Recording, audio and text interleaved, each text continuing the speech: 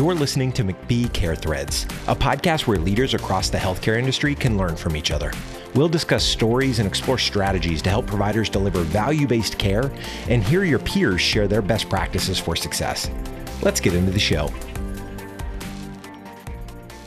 Hello and welcome everyone to the McBee Care Threads podcast. My name is Maria Warren and I'm a vice president here at McBee.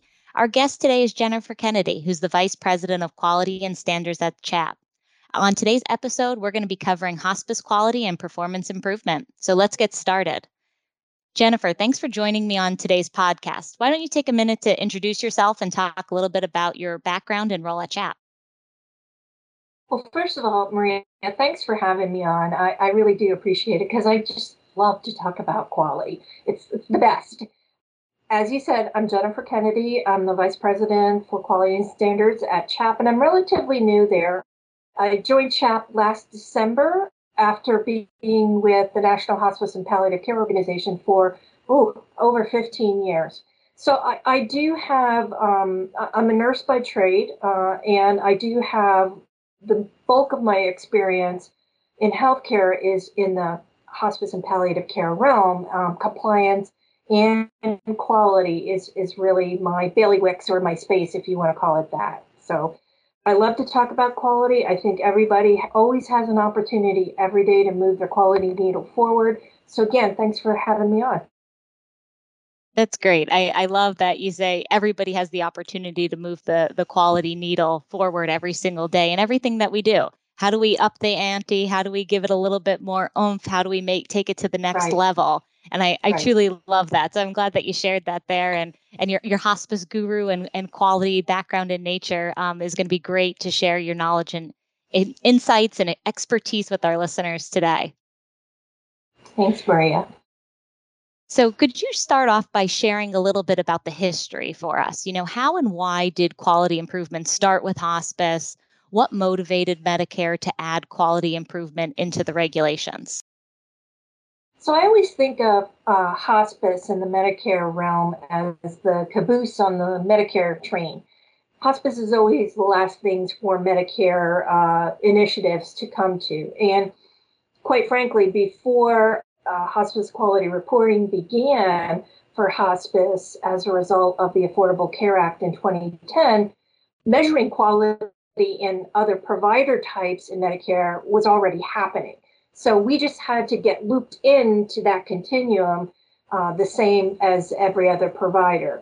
So under the ACA, there was a provision to thou shalt start measuring quality data in hospice Medicare, and it was designed as a pay for submission type of a program, meaning that if you didn't submit your data as required, you would have a 2% reduction in hospice reimbursements in a coordinating year. And hospice really started reporting their basic data, which is different from what it is today, but the whole concept of reporting data to CMS began in 2014. And there was always that intent for CMS to get any kind of quality data into the public realm at a future date. So as we look at quality reporting today, we are now in line with all of the other provider types, almost, in terms of submitting data. We don't have any kind of survey data up on Medicare Compare quite yet, but that could happen down the line. So I think we need to be ready for that as a hospice community. Thank you for sharing that. That's always, I feel like, important. We need to understand the background of where did we come from, what got us from here to there, and how did the history and some of the legislation and things that were enacted, how did that form this path forward of what got us to where we are today, and how all of our listeners, as well as all the providers out there, how do they continue to prepare and to make sure that they know what's on the horizon, how not to get hit by the reimbursement cuts for not reporting on the quality data, and making sure that they're ready for the future of what hospice quality improvement has to continue to morph and become.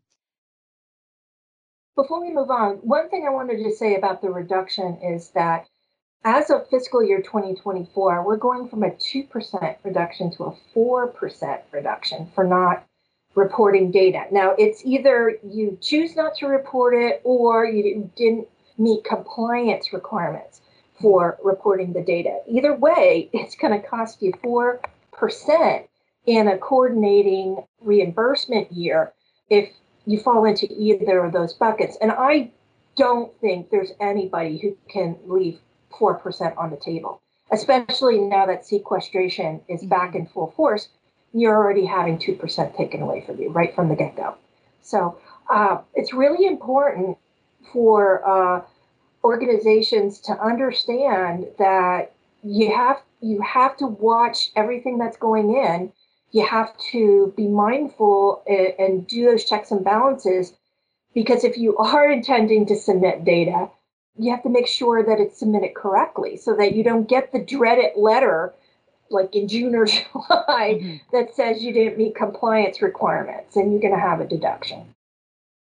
That's so true. I mean, when you think about things, it's these little things. Well, who's submitting it? Where are the checks and balances? How do we make sure that it gets submitted?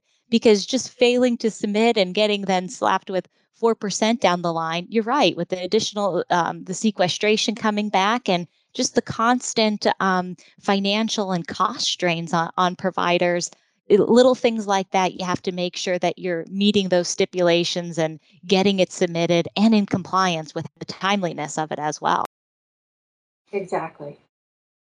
So one thing that you touched on that I love the way that you put it on, everyone can do their part every day on moving the needle related to quality. And what would you say the key elements or the best practices, so to speak, are of a robust quality improvement program? Yeah, that's a great question. And, in that continuous quality improvement environment or approach, everybody is all hands in as it relates to quality. And really, in that kind of an approach, the frontline people are responsible, not necessarily the leadership. But you still, I would say the number one thing to start with is that you have to have leadership support and allocation of resources in order to have that robust quality program that everyone needs to have. And that sets the tone for, are we going to have a culture in our organization that is quality driven? And that sort of ties into, what's your true north? Do you want to be an organization that's known for providing good quality care out in your community? You're the organization that has a good reputation, that has no problem getting referrals because they know your referral sources know they can count on you. You have good word of mouth. All of those things tie into that culture in your organization. Also, in a continuous quality improvement approach and atmosphere, you're knowing what your current state is at any given time. And that applies to operations and clinical care alike. Continuously self-assessing where you are, because you can't improve your state if you don't know where you are at any given time. There is a plethora, Maria, of data out there, whether it's internal or external. You're going to, leverage all of it in order to see where your gaps are. So, some of that external data is available to you, or, you get it. It's a matter of whether you're consciously looking for it and using it, like the HQRP data, the PEPR reports, the public use file, vendor data. All of that is going to be extremely helpful for you to be data-driven and identify your gaps in practice. Another item is using the regulations as the floor.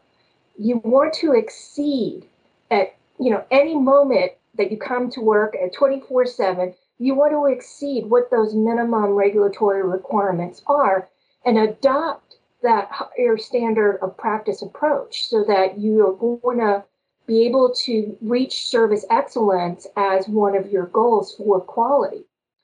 And then another thing that, really has become abundantly clear in the last 2 years, and particularly in this year, is embedding health equity into your quality program. And inequity and disparity really have a huge impact in healthcare quality.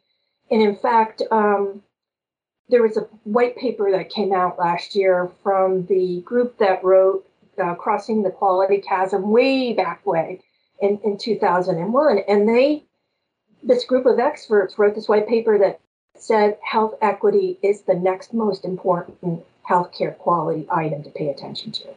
So I think those are some of the high ticket items I would identify as being robust elements of a QI program. You have to pay attention to it all the time, every day. It's not just like, all right, we're going to do quarterly analysis and reports and report out to the board. It's an everyday kind of built-in culture, and everyone has a responsibility in that culture to, like I said before, move that quality needle forward. That was so helpful and informative, and really not only shares what providers need to be doing, but how do they need to be changing and adapting. And as you talked about, more and more information is available at our fingertips. But what are we doing with that information? How are we leveraging it? How are we using it? How are we pivoting? How are we adjusting? What are we doing more of? What are we doing less of? What's going to move that needle on quality? And how do we make that culture of quality as one of our things on the forefront within the organization to really help set that tone? And as you talked about, so many of these things are going to be publicly reported.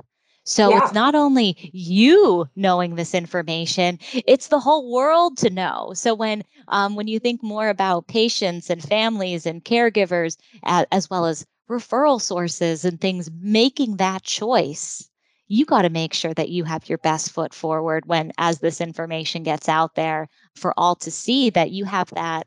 And if you do it, I truly believe it's going to shine through, and it's going to set you apart and make you be a differentiator in the market. Oh my gosh, yes. It's great to get great CAP scores, and it's great to have a good, composite HIS score and et cetera down the line. But if you come to work every day and say, we want to be known as providing the best quality care for terminally ill and seriously ill patients, and giving them that experience they deserve until they take their last breath, that's really what's driving your quality program. The rest of it are metrics to see, how are you doing along the way to that particular goal. The hospice that can say, well, it's great if you have, 3 to 4 stars or even 5, but those testimonials, you made such a difference in my family's life, and my mother couldn't have done this without you. All of those are really what it's all about, Maria, in my mind, having done this for most of my 36 years as a nurse. So that's the true north of a hospice organization, is doing it right, because most of the time we only have one chance to do it right. So true. Very well said and stated. So when we think about all of these hospice quality reporting program, how this has developed and has picked up so much speed over the past few years, what does the future of hospice quality improvement look like?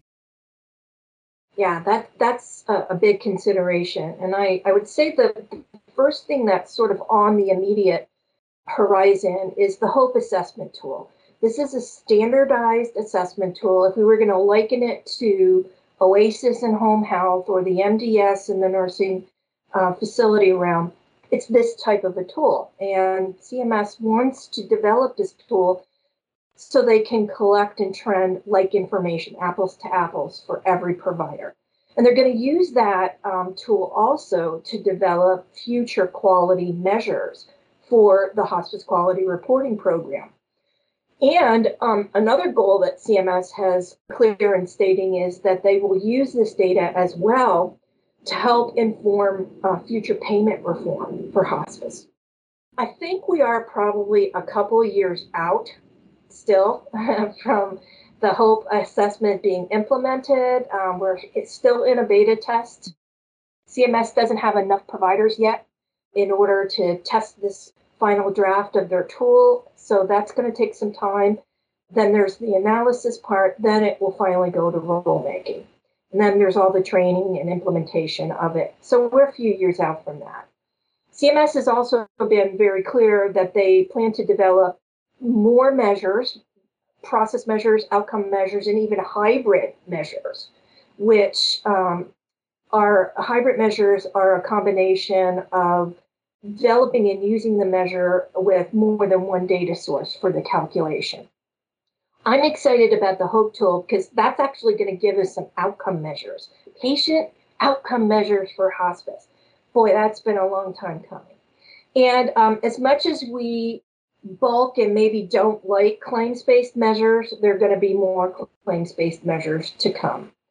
And CMS even let us know in this past fiscal year rule that they are planning to develop a structural composite measure that is just related to health equity. So again, that ties back to CMS's push to really bring health equity to the forefront, pay attention to it. They've got a lot of initiatives going on, a lot of work is happening. There's a lot of data collection planned, and having a measure is the next logical step in that process. So big things to look forward to, or maybe not, I don't know. It depends. Are you ready or are you not? That's Right. always what it boils down to, of where, as you said it best, where is your true north? Where are you looking to go? For those that aren't ready and don't have robust quality programs in place, not up to snuff on a compliance standpoint, may struggle as we continue to roll these things out and continue to move to the future of what hospice looks like related to these more outcomes-based measures. For those that are maybe that aren't standalone hospice and have home health organizations or skilled nursing facilities, as you alluded to, that have seen these other types of OASIS and MDS, they know what's to come. But if you're a standalone hospice with blinders up to what's happening in the other industries, that's so much of a forefront of everybody's moving towards this, so it's coming in different waves and fashions and whatnot. Even if, and we didn't have it on the agenda of things to even cover today, but VBID, of how we're continuing to shift towards value-based care. We have a whole nother one that we could talk about just on that, right? It's a whole nother conversation, but you're absolutely right. CMS is looking at their Medicare as a continuum of care. And there's been a lot of discussion over the last couple of years in developing measures that pull through that continuum of care. So we could have a measure that is applied in an inpatient facility, and it's a measure that actually can be worked and applicable to post-acute as well. So there is that apple-to-apple measurement rather than apples to oranges is what we have right now. So that's going to be an interesting concept, is to see how CMS plans to develop these sort of universal measures. And health equity might be a good place to start that. Very true. Very true.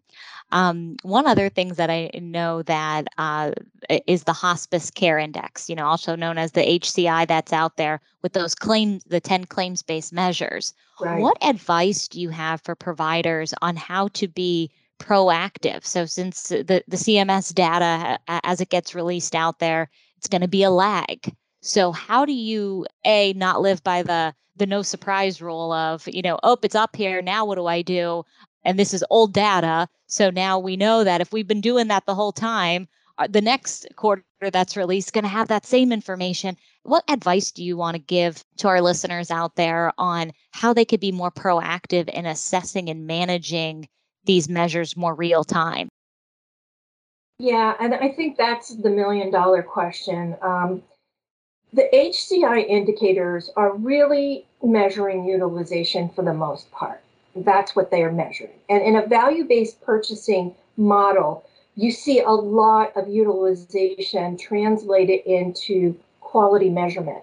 So I think, first of all, that's the first thing to wrap your arms around, is that we are moving towards value-based purchasing and embracing the idea that utilization falls into the quality measurement pile is the first thing you have to reconcile in your head as an organization. So with that said, I think that we all know what the 10 indicators are, and trying to figure out a way that you could be measuring them more in real time in order to affect what their outcome is on the long range, 2 years down the line, right? What you're doing now, today, isn't going to report it for 2 years. So how do you want to affect those scores 2 years in the future? There are some indicators in this set that we can't affect. After a patient is discharged from hospice, there's not a lot we can do. If they go to the hospital, whether they go to the hospital and have treatment and come back out and come to another hospice or your hospice, or they die there, once they leave you, there's not a lot you can do, right? But you do have some impact on the other ones, nursing visits, whether you're providing GIP to the extent that you can.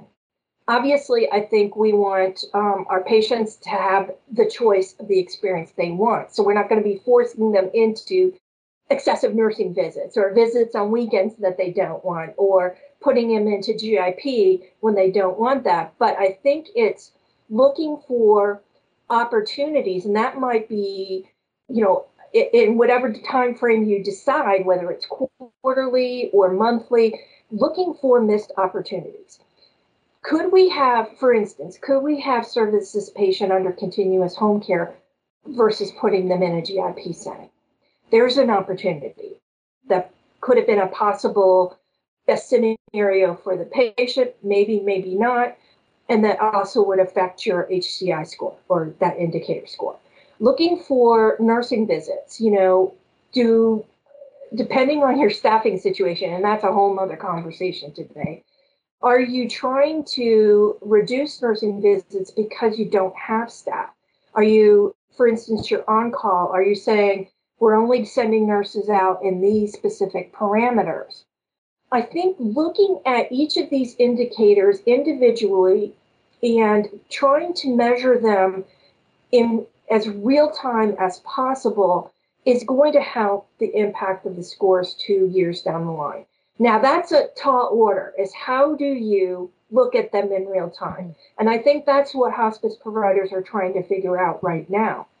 CMS likes this measure. It's going to stay. We don't necessarily as a community like it, but they do.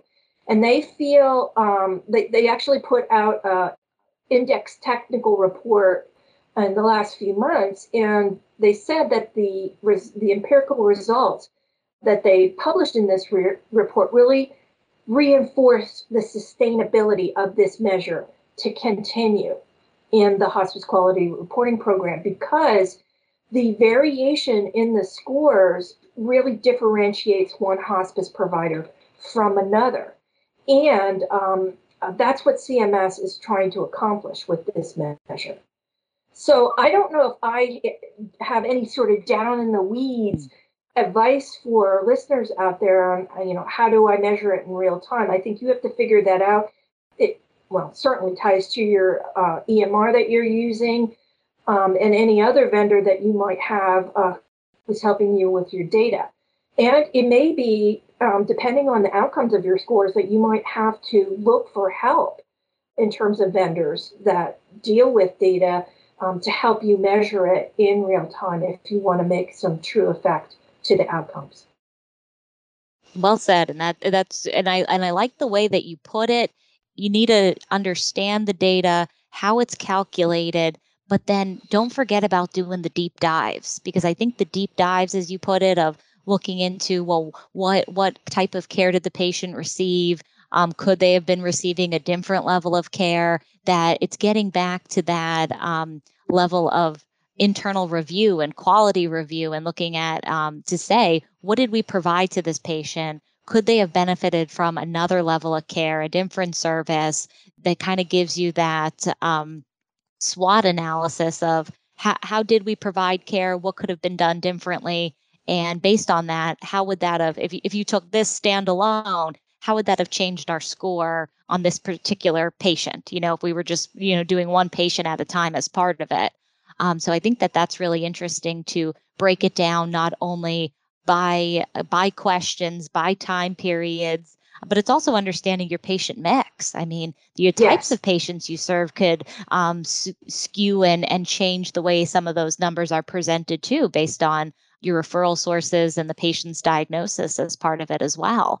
So there's so many things that go into it, but as you put it, being able to get the data from your EMR, these are all claims-based measures, they're all calculated.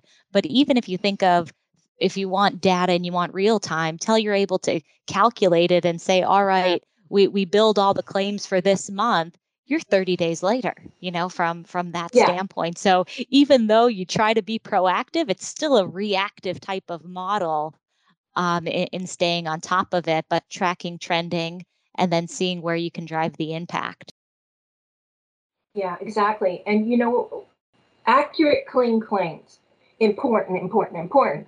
But now this is another variable that you're putting into that. Oh my God, I hope my claims are as accurate as they should be. And doing that sort of billing audit before you hit send is even more crucial than it's ever been, because you want to make sure that you're getting credit for everything that you're doing, right? And that the data that you're putting in there is absolutely accurate, because it's going to come out on public reporting. And I can't stress that enough, is that there has to be that checks and balance. You can't just do the pool. You have to do the pool, you have to do a review, and then it goes in. If corrections are needed, you do the corrections. But I think, there are opportunities for improvement within this measure as well. I talked to many hospices in my career, and getting away from that sort of recipe or formula: nursing visits 1 to 2 times a week, social work 1 time a month, spiritual care 1 time a month. We really truly have to individualize that plan of care. And if someone's anxious, oh my God, send a nurse more than 1 time a week, or send them twice a week and do some check-ins with them telephonically or whatever method they like in between. Yeah. So Absolutely, that's manage it to the patient. Don't blanket it. manage it to the What does the patient. patient need? So true. Because that's the thing. It's like, that also ties into, then we talked about the patient satisfaction and the CAP scores. Right. It all interrelates. This all goes together as part of it. It absolutely does. And, I think, again, missed opportunities. The one thing I think we can do better, and that sort of goes in with individualizing what matters to that person and building that individual plan of care, is asking them about their perspective. For instance, there's that question on the CAPS survey about timeliness of care. Well, what we think might be timely is not necessarily what that individual patient thinks is timely. So asking them, what do you think is a timely response if you call our after hours line? And if they say, I want to call back in 5 minutes, that might not necessarily be your policy, right? And then you have to make that explanation. So perspective is everything, I think, as it relates to satisfaction. Very true. I couldn't say it better myself. How do you set the expectations and communicate it? Right. Because that's also, putting it all into perspective of, well, what is the patient expecting and how are we going to help best meet their needs as part of it? Exactly. So thank you. I love your passion and enthusiasm and your knowledge surrounding this topic. You're such a wealth of knowledge. We covered so much today. What would you say, closing thoughts and advice for our hospice listeners to take away today? Well, I think quality is as important as compliance.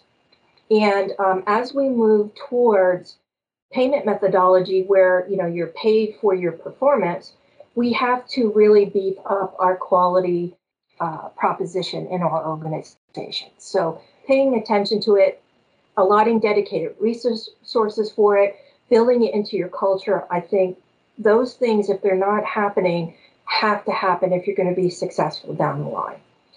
And I'm a proponent of continuous quality improvement. So you have to know your current state at any given time. And that really, again, ties back to leadership support, cultural embedding of quality in the organization, and letting your people be stakeholders, your staff be stakeholders in the quality program. Because they're the ones out there doing it every day. And we are relying on them to give the best care possible for that person, for whatever that person feels good care looks like, right? So knowing those things, investing in your staff is really going to help move your quality needle forward as well. So yes, we have to pay attention to all the regulations and all the things that are happening. But if you say my true north is to be the organization in my community that gives the best quality care, then you have to dedicate your resources and your mission to do that. Jennifer, thank you for sharing those insights, joining me today. This has been absolutely wonderful. Lots of great info shared and takeaways for our listeners to how to take it back to their organization and make quality a part of their culture. So I hope everyone enjoyed this episode of the McBee CareThreads podcast. Thanks, Maria. At McBee, we understand the challenges providers face across the healthcare landscape. For more than 45 years, we've been a part of the evolution of the healthcare industry. Our strategic advisory solutions span the home health, hospice, health system, and senior living care continuums, creating improved clinical, financial, and operational outcomes. Our expertise is guaranteed. Our solutions empower. Visit us today at mcbeeassociates.com. Thank you for listening to McBee CareThreads. To ensure you never miss an episode, please subscribe to the show in your favorite podcast player. If you use Apple Podcasts, we'd love for you to give us a quick rating for the show. Just tap the number of stars that you think the podcast deserves. For more information on the topics discussed today, visit our website at mcbeeassociates.com. Until next time.